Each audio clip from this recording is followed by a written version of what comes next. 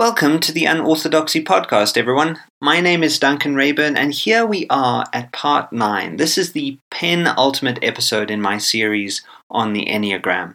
We've already been on quite a journey. We've been getting into some of the dynamics of the Enneagram, what the Enneagram represents, how different Enneatypes communicate, as well as some basic descriptions of the different types. In the previous episode, I then looked at the issue of typing and mistyping. And so now, at long last, I'm going to explore the idea of wings, which I've already mentioned a few times. Those of you who aren't all that familiar with the Enneagram, apart from what I've been saying, are probably by now wondering what on earth I've been going on about when I speak about wings. Well, before we get into the details, allow me to offer a very simple starting point.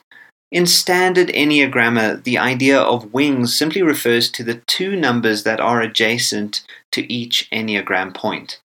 All Enneagram types or Enneatypes are sandwiched in between two other numbers. Well, these other numbers, those are the wings. With that in mind, what I'm going to cover here follows on, I hope, pretty well from the previous episode, because sometimes people discover their Enneatype and then notice that there are these bits of themselves or that have been described that don't really seem to fit with what is typically regarded to be part of their Enneatype. Well, this is where wings come in. As I've tended to repeat, we are complex individuals, and the Enneagram, because it is a dynamic system, tries to accommodate this. And one of the ways that this complexity is accommodated is through the observation that our personality pattern is related, and sometimes certain aspects of our personalities are described by our wings. What should already be obvious also is that each of us has a particular personality range. That is, we have a kind of flexibility or elasticity that is dependent on all kinds of things. How we're made, how we're brought up, who we've lived with, how our material conditions function in terms of how we relate to the world. In Enneagram speak, typically the range of each personality, especially when we're young, includes one of the Enneagram numbers and then extends usually to include some of the properties of the wing, as well as some of the not-so-mature properties of our points of integration and disintegration.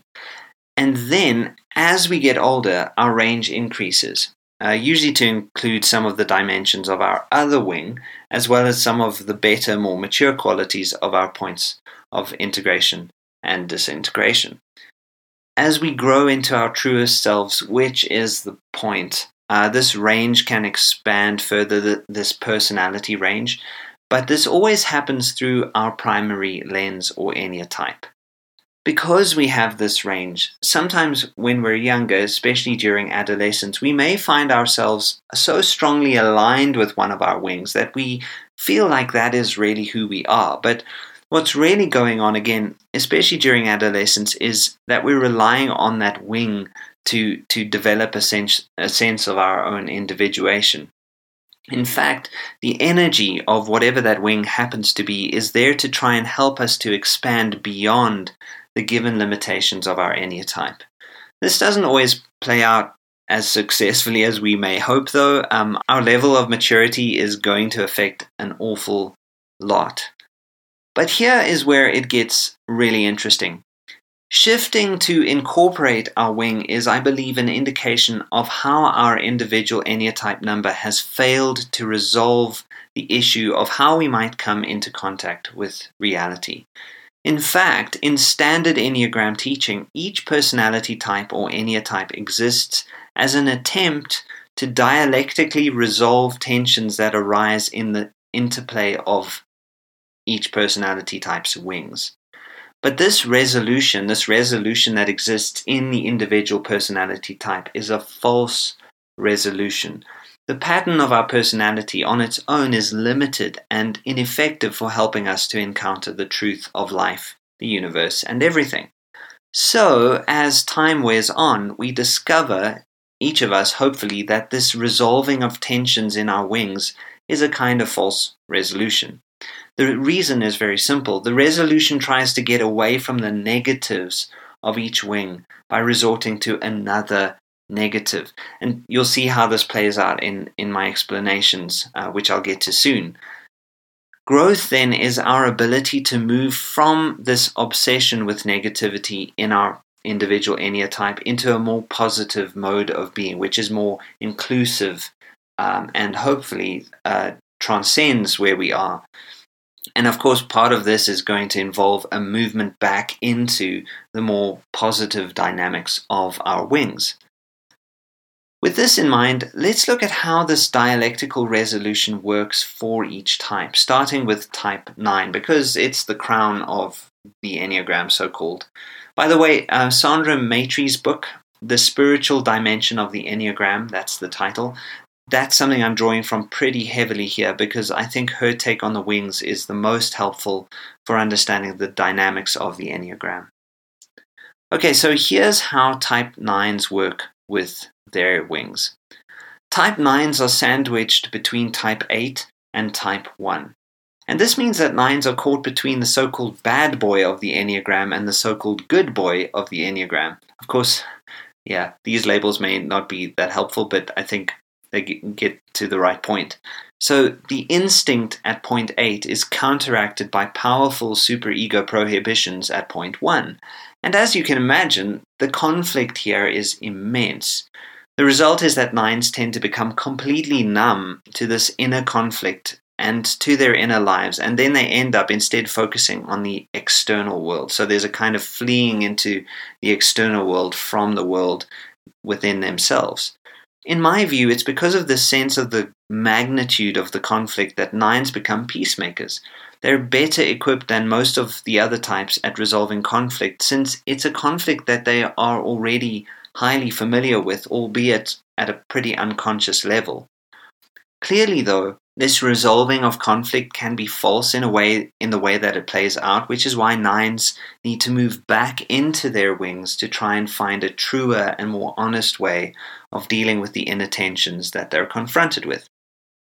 9s who have a stronger 8 wing will tend to include a kind of belligerence or subtle aggressiveness that a 9 without a strong wing or a 9 with a 1 wing will display. Their energy will be more geared towards the world and social harmony. A 9 with a 1 wing will tend to be more inner-directed and more philosophical and more stubborn than aggressive. This is probably too brief a description of how the wings play out in 9s, of course. In fact, most of my descriptions here are going to be too brief. The key idea then is simply that all enneatypes with a dominant wing will incorporate some of the best and the worst of that wing.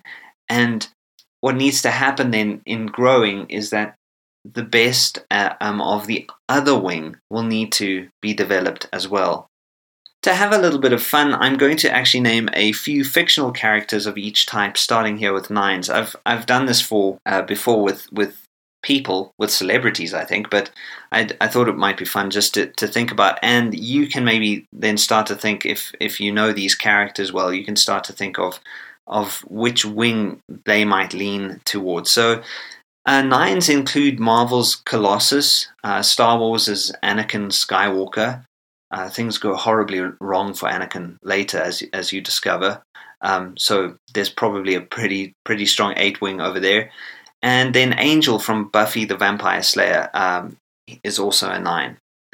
Then let's look at the type 1s. 1s are caught between sloth at point 9 and pride at point 2. That is, on the one hand, there's this terrible sense of a loss of self-worth, and on the other hand, a horrible sense of self-inflation. And this gives one a kind of deep sense of imperfection, but in keeping with the outward focus of 9s and 2s, this imperfection tends to be projected outward. It is for 1s, others, and the world that needs to be fixed first.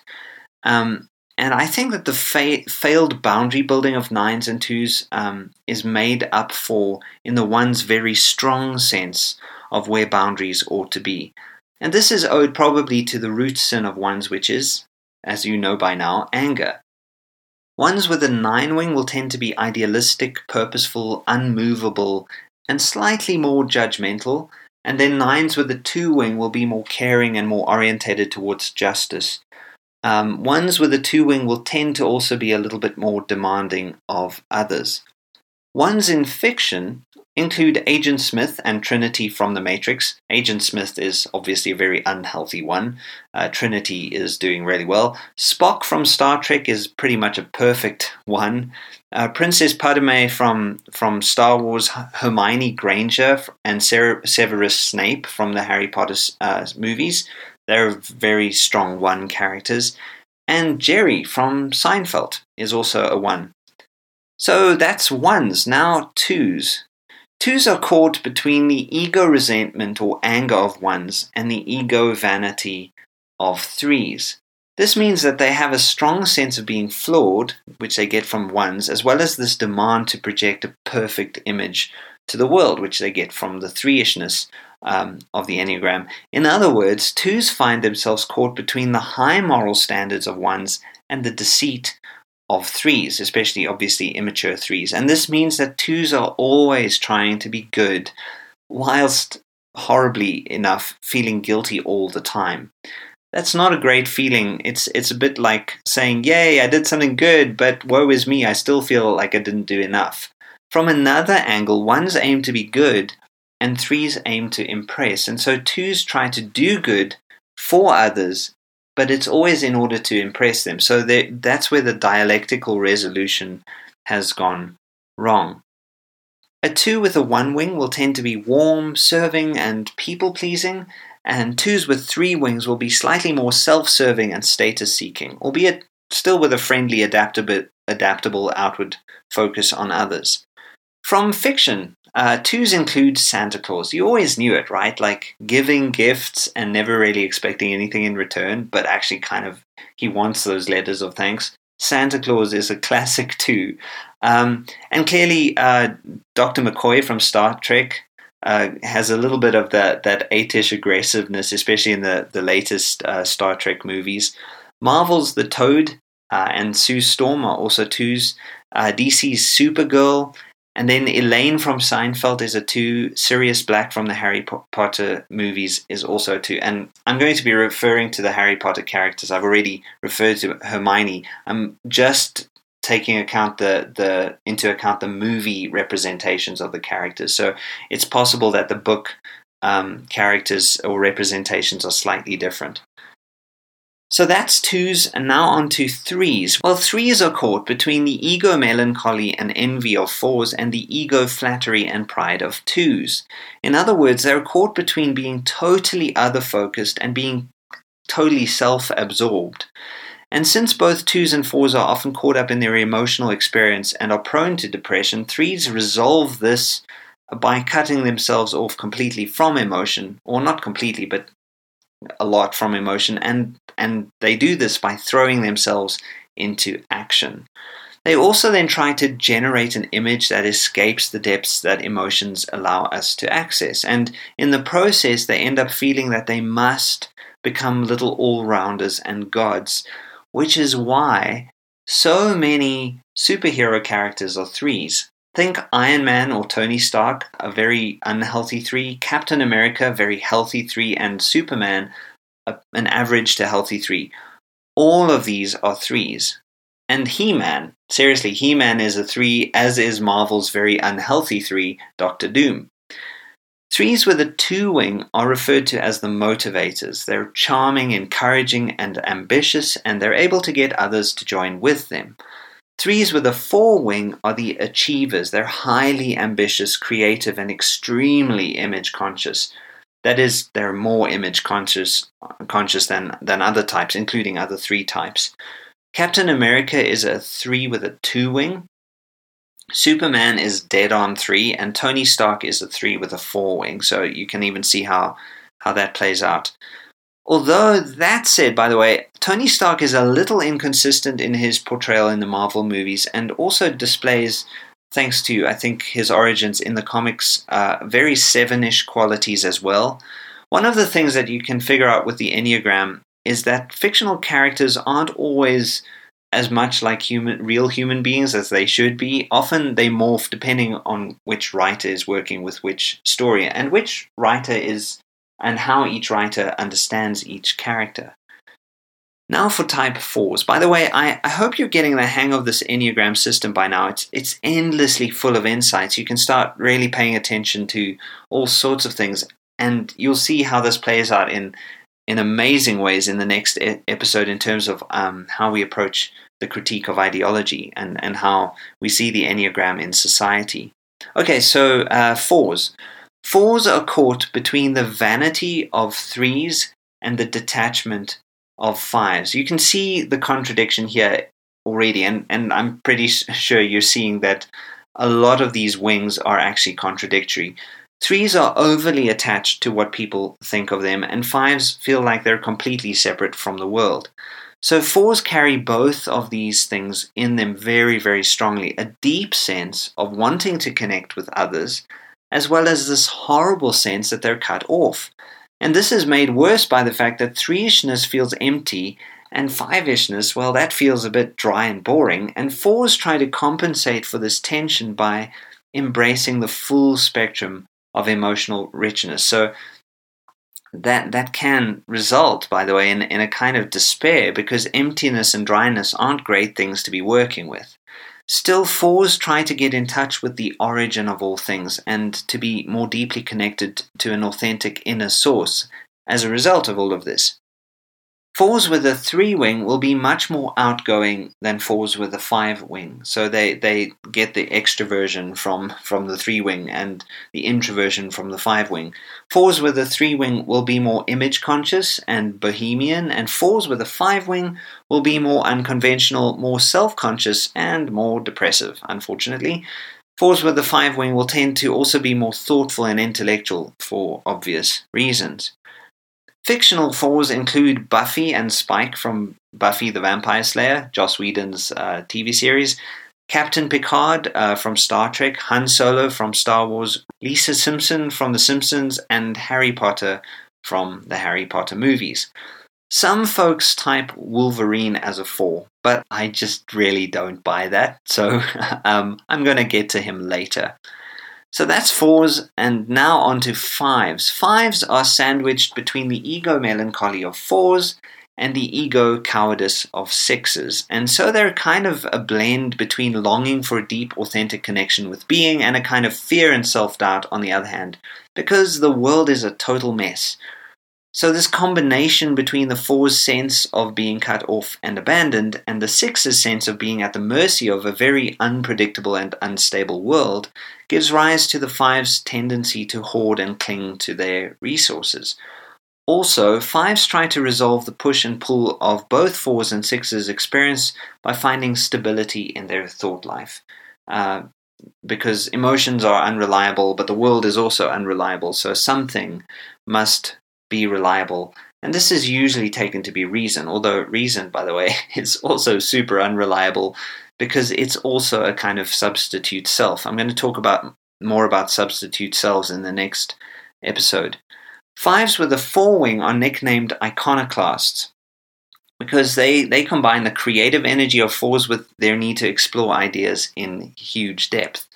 5s with 4 wings will say things that to them seem perfectly reasonable, but which others will find horrendously offensive, and this obviously perplexes 5s with 4 wings.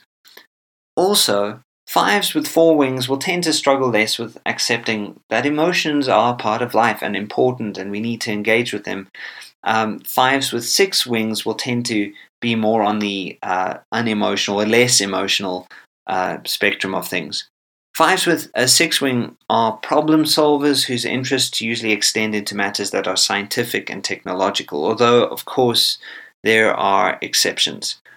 Fictional 5s include Merlin from mythology, Harry Potter's Dumbledore, Scully from the X-Files, Dr. Manhattan from Watchmen, Morpheus from the Matrix movies, Marvel's Beast, and Bruce Banner is a very fearful 5, not a very healthy one. Probably a 5 with a 6 wing, as you'll probably figure out. Loki too is a very unhealthy 5 and a very puny god. And then Buffy the Vampire Slayer's Giles is also one of the 5s. Now for sixes. The six finds himself or herself in a very sticky, tricky midpoint between the five's withdrawal from the world and others, and the seven's movement towards it and others. Fives like to hide, and sevens like to get a taste of everything. So sixes have a bit of both of these qualities, hence their ambivalence.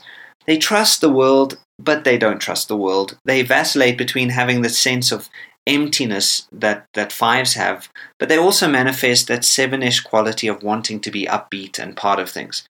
So sixes with a five wing are the defenders and servants of the community who particularly manifest the intelligence of fives, and sixes with a seven wing are friends and lovers of the world who manifest the energy and outward focus of sevens. Peter Parker / Spider-Man is the quintessential six superhero. He's frequently telling authority to go and get screwed, and then he turns around and does whatever he can to make sure that authority is happy, and the big other is okay. Optimus Prime from the Transformers movies is also a six, as is Willow from the Buffy the Vampire Slayer series, and Marvel's Cyclops also a six. Frodo from The Lord of the Rings is a six, not a very healthy one, as you know, and so is Ron Weasley from the Harry Potter movies. So that's sixes, which brings me naturally to sevens. Sevens try to resolve the lust of eightishness and the fear of sixishness. And the result is that they want to get a taste for everything in life, but are fearful of really immersing themselves completely in anything.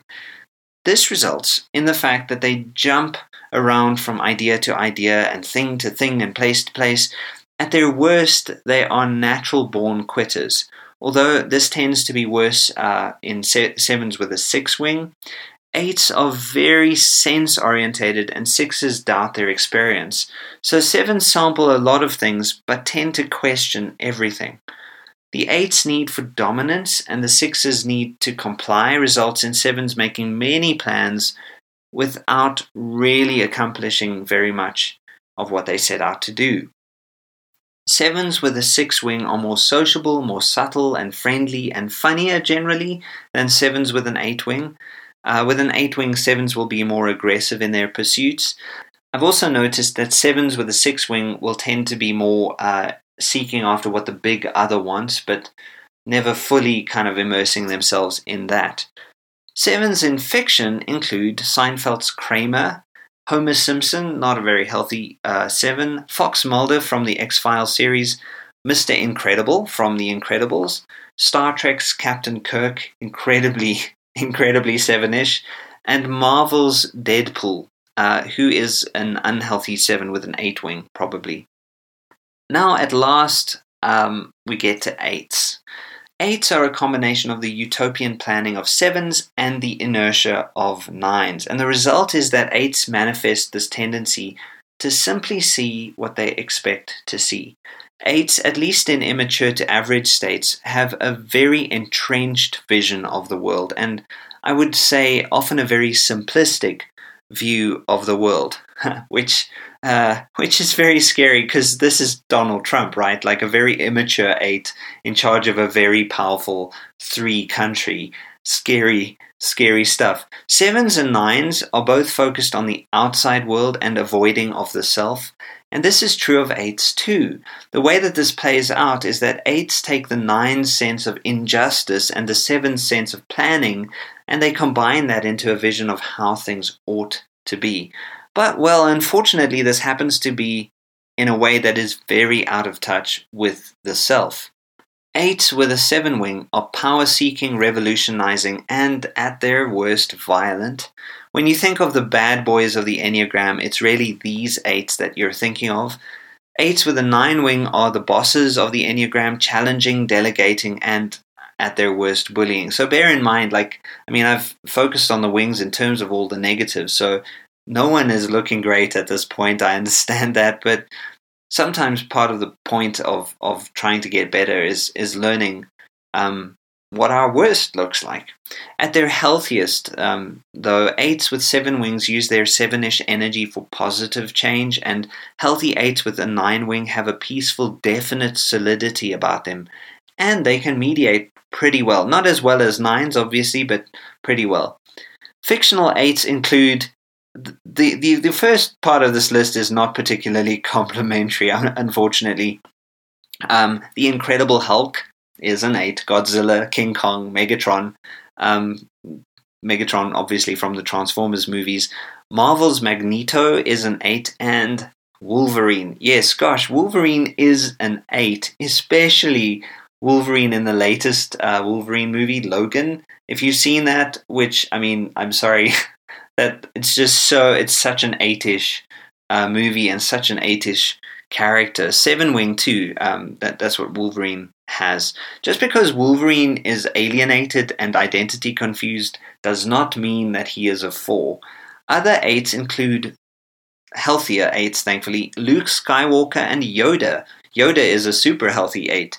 And Princess Leia in Star Wars. She's a really amazing, healthy 8 in The Force Awakens.